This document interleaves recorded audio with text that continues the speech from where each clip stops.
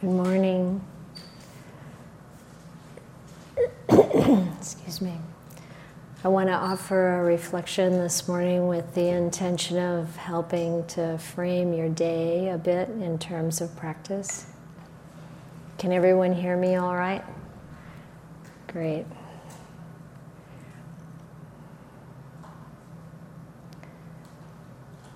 So, yesterday we talked about wisdom and energy. The wisdom to know what's wholesome and what's unwholesome. And of course that covers an incredible amount of ground. I mean, that's the really broad, obvious, gross things, like killing, stealing, lying, sexual misconduct. And it's also the more subtle things, the things that we encounter every day in ourselves and in the people around us. Irritation, discontent, jealousy, anger, longing, a kind of sensual desire, wanting, aversion, dullness, sleepiness, restlessness. There are even more, you might say, complex, mundane patterns that are ingrained in the way we think and drive the way we act. And that the Buddha was encouraging us to really see these things and to really work with them and change so that we can be free of the dukkha that comes along with all that. And that our skillful mental states give rise to skillful speech and skillful action. That we let go of wrong ways of thinking about the reality that we experience, not coming from a place of self so much. I mean, that is how we see the world. We're in these bodies and we're relating to everything from this perspective. Me and mine, and how does this affect me, what's happening right now? It's a normal, understandable situation. And as I said last night, we as human beings are in this incredibly weird, dangerous, uncertain situation, just a human life. And we have many coping mechanisms to deal with that. We focus on the beauty and the love and the happiness, and there's nothing wrong with that as long as we're conscious and aware and clear and honest and willing to see what's actually there. Because anything short of that has suffering in it.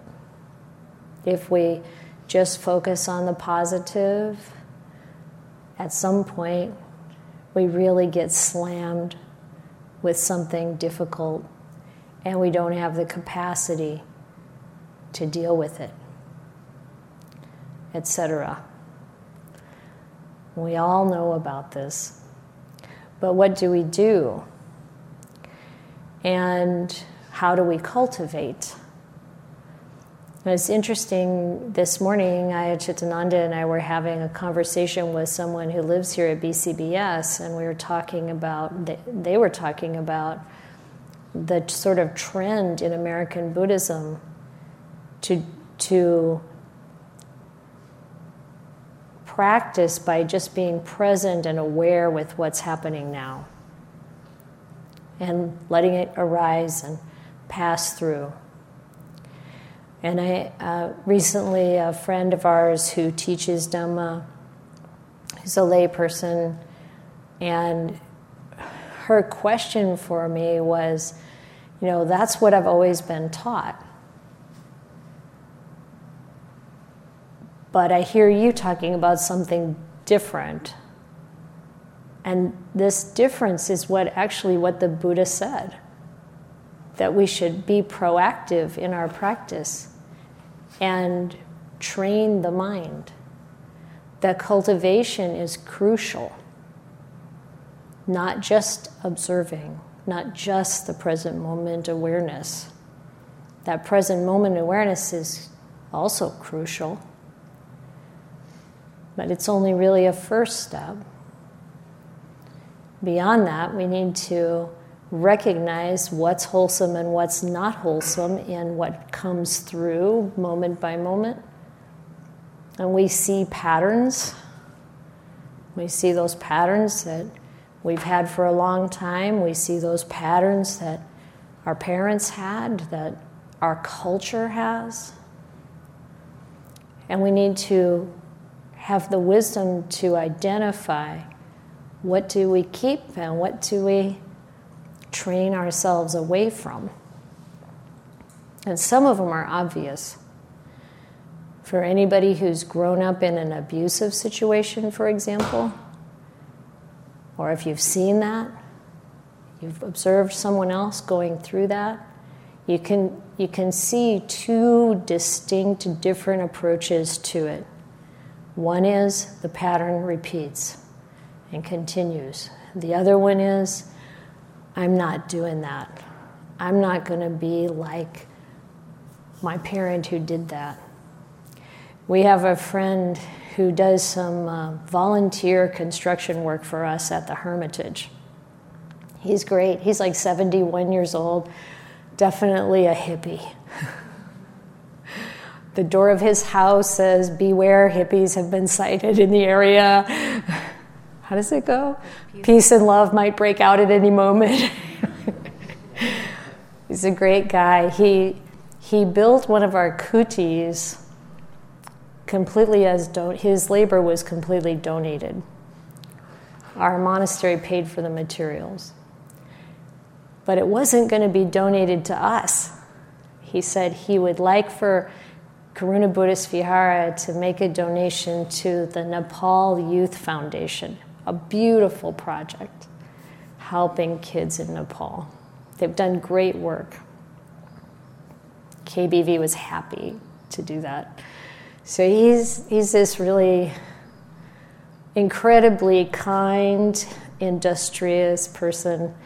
And he told us this story of his childhood. His parents were missionaries in Nicaragua? No.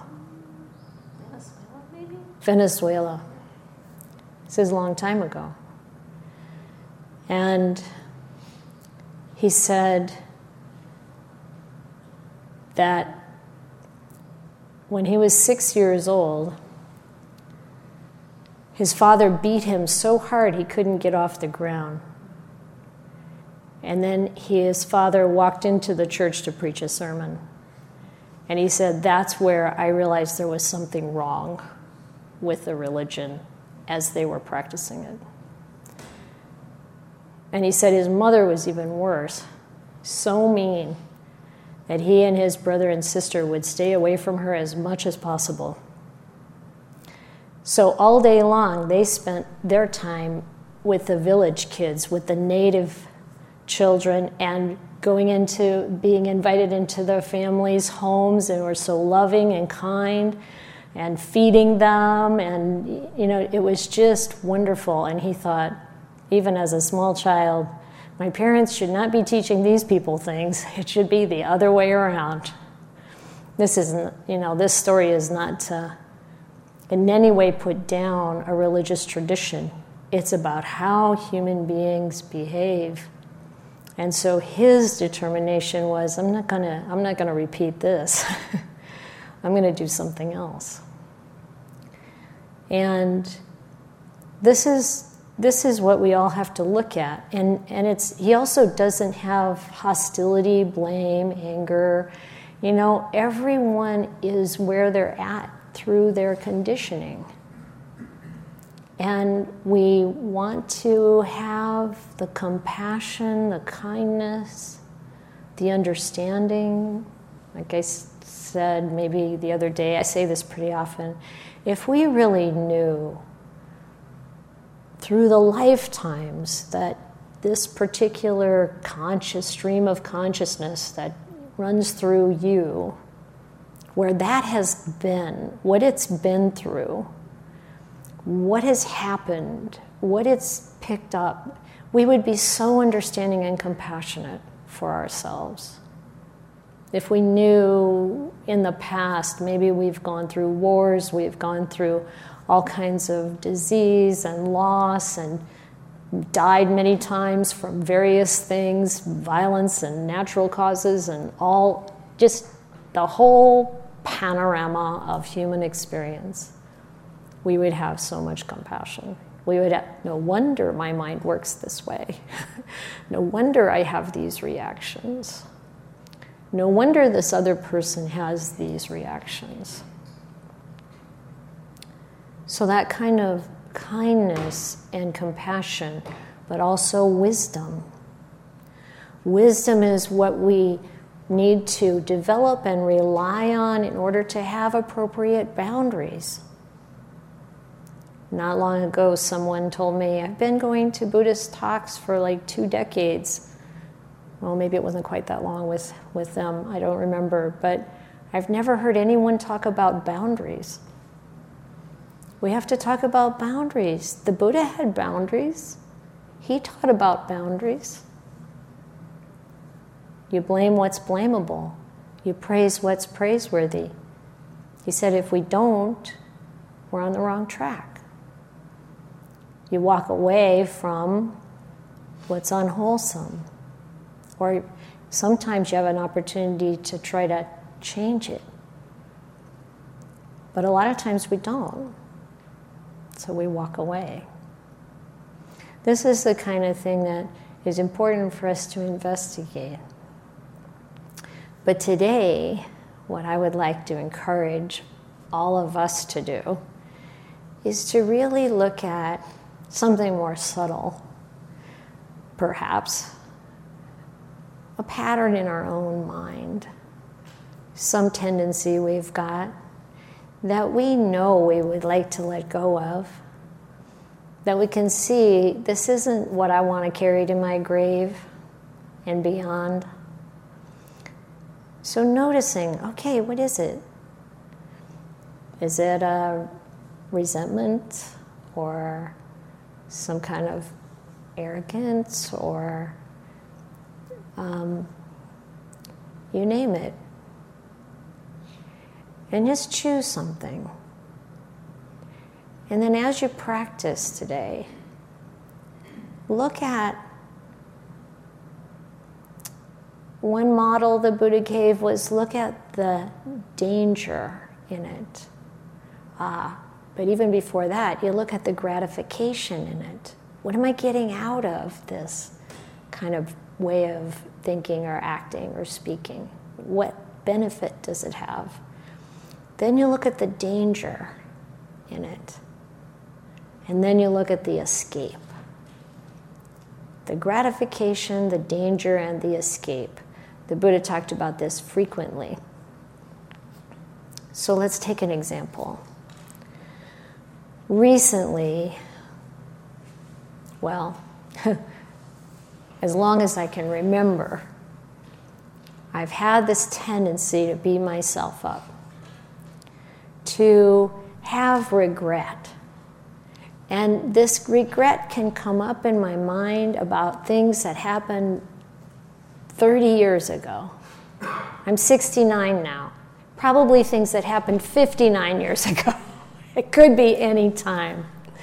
And I remember Ajahn Sumedho telling a story. He told this story repeatedly, that once when he was young and he was in the Navy, something happened. Some kind of unfair, really harsh experience. And he said when he thinks of it, He can still have the same anger, the same feelings come up.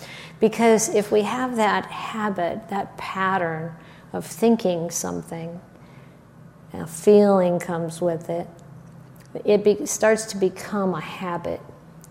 It's like you have this come up, you give it some attention, it comes up again and again and again and again over time, from time to time.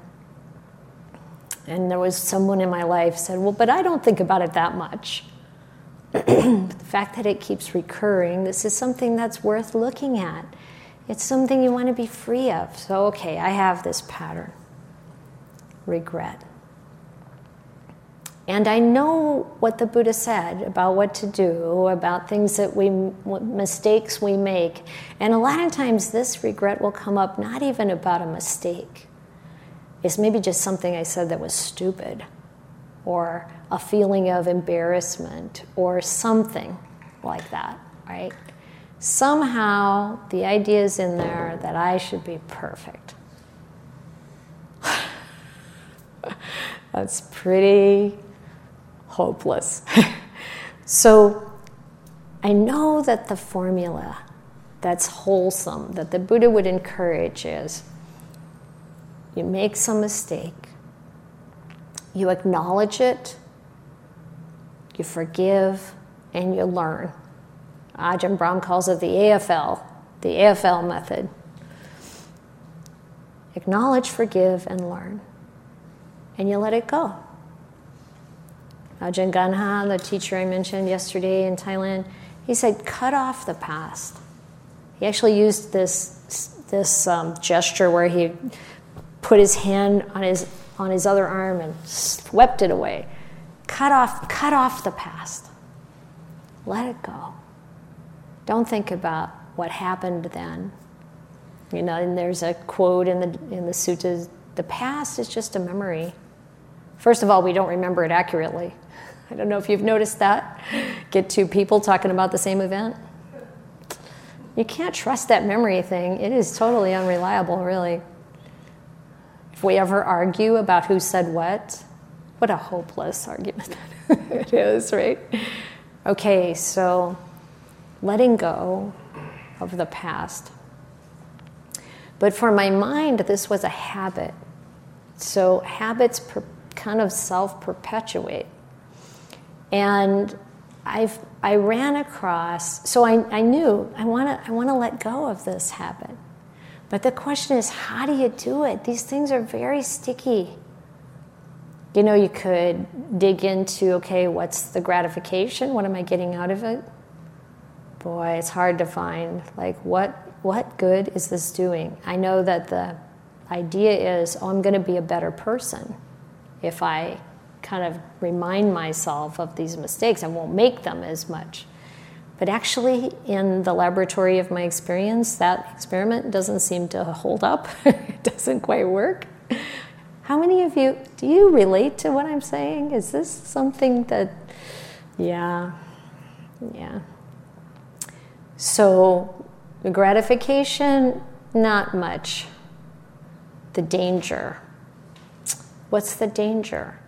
The danger in having this pattern roll on is dukkha. It's suffering. It's diminishing. It's impeding progress, happiness, real wisdom, self-respect, self-caring. All kinds of dangers, I think, are there. Also, when we're very self-critical, we have a tendency to be critical of others, potentially perpetuating that for other people too. So there's a fair bit of danger.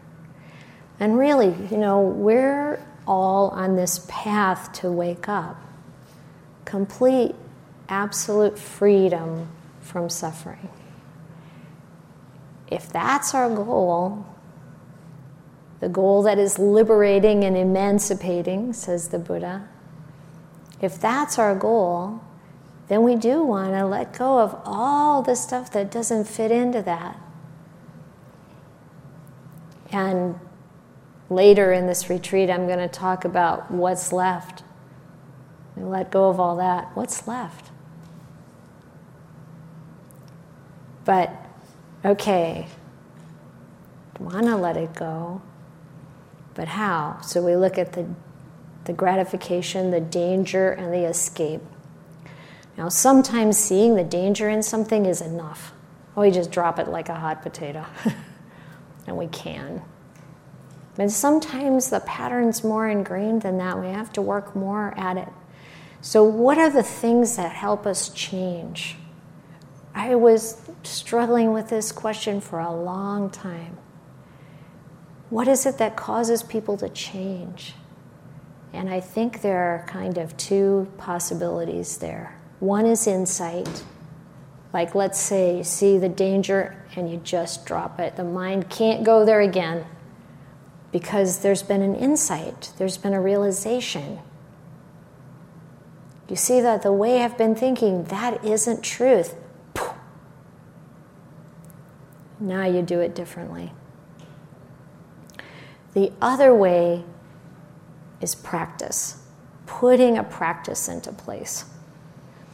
So I don't know if you've ever been in a situation where maybe there's some abuse or there's some kind of harshness and the person apologizes and they say, I'm not going to do it again. But then they do.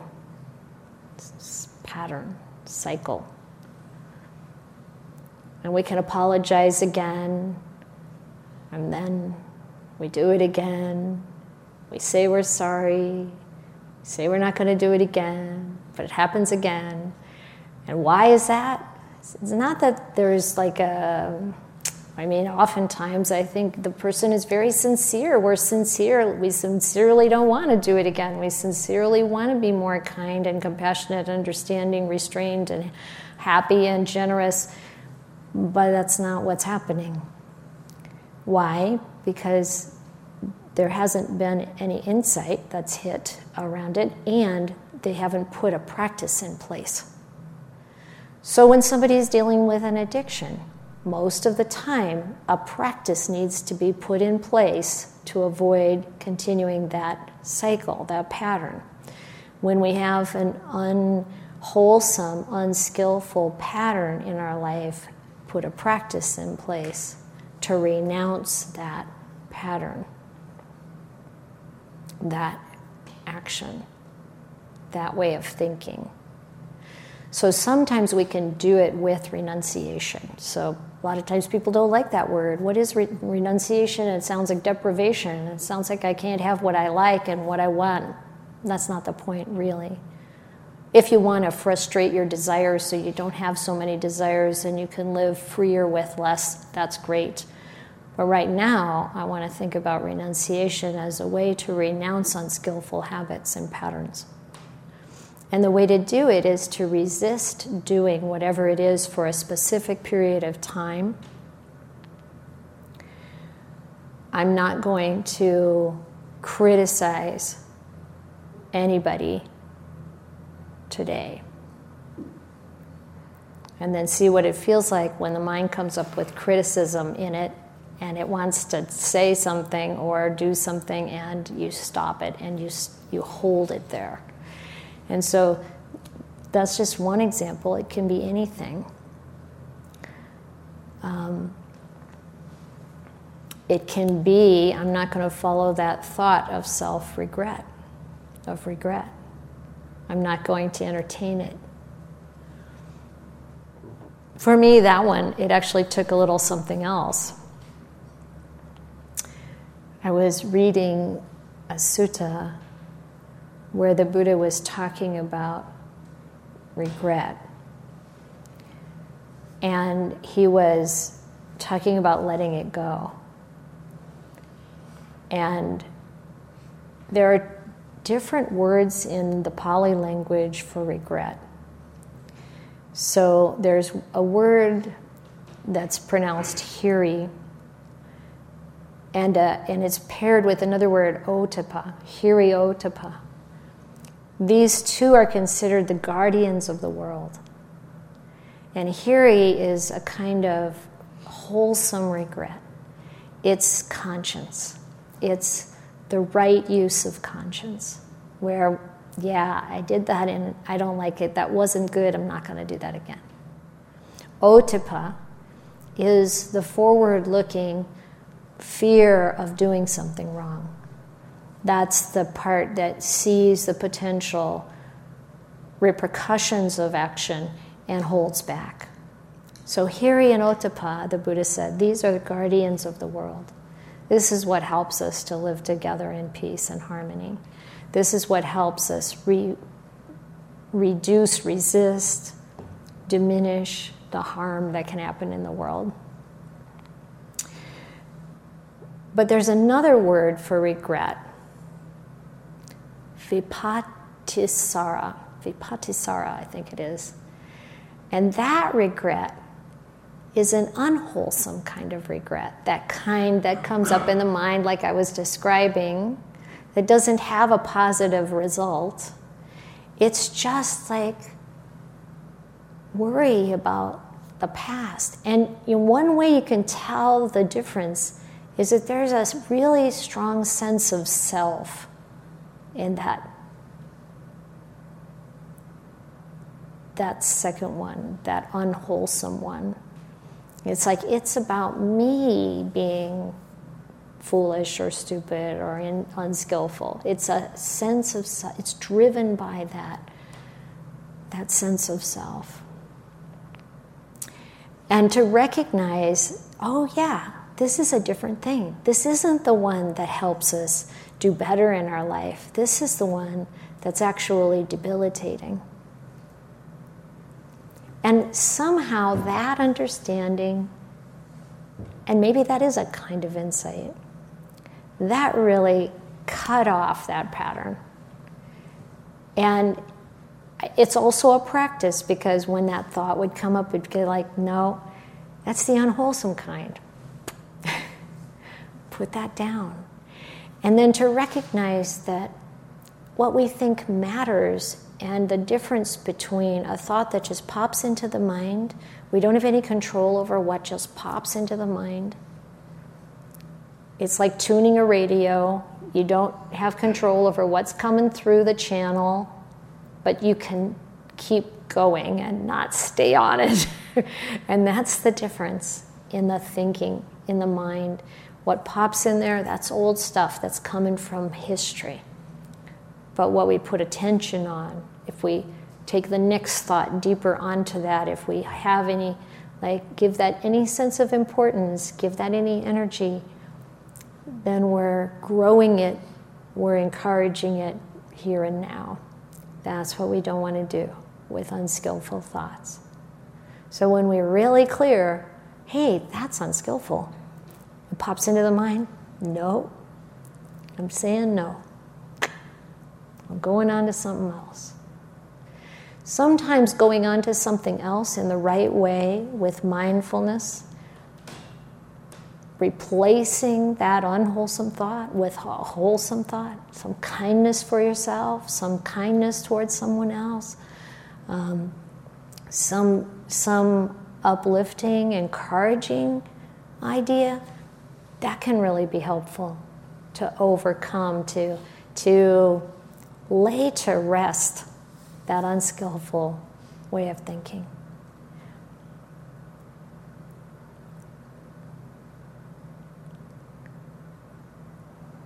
I think that's probably enough to say. So as you're practicing today, definitely become as still as you can in your mind, sitting, walking, keeping noble silence, and let yourself discover one thing you'd like to change in yourself. And see if you can investigate that in that kind of intuitive way. It's not so much analysis. It's not so much the mind being engaged in a thinking process, but maybe more intuitive. Let your presence with, your holding of that particular thing. That's not really a thing. We're going to talk about things not being a thing later, but holding this idea, this habit, and seeing what comes from that. Seeing if you can really see the gratification, the danger, and the escape. See if you can really recognize how you give energy to it or deprive it of energy. I remember hearing, you might have heard this too, the way I heard it is a Native American kind of saying or wisdom, where the grandfather is talking to the grandchild about each of us having two wolves living inside of us. There's a good one and there's a bad one. And the child says, well, which one is going to win? And the grandfather says, it depends on which one you feed. And it's like that. So when we know what's skillful and unskillful, and we feed the skillful, and we starve the unskillful, and we don't have to do anything except say no, except don't give it energy, don't give it food, and then see what happens. And you can think, well, what's going to happen in the course of a day? You'd be surprised, because that sets a course for something good.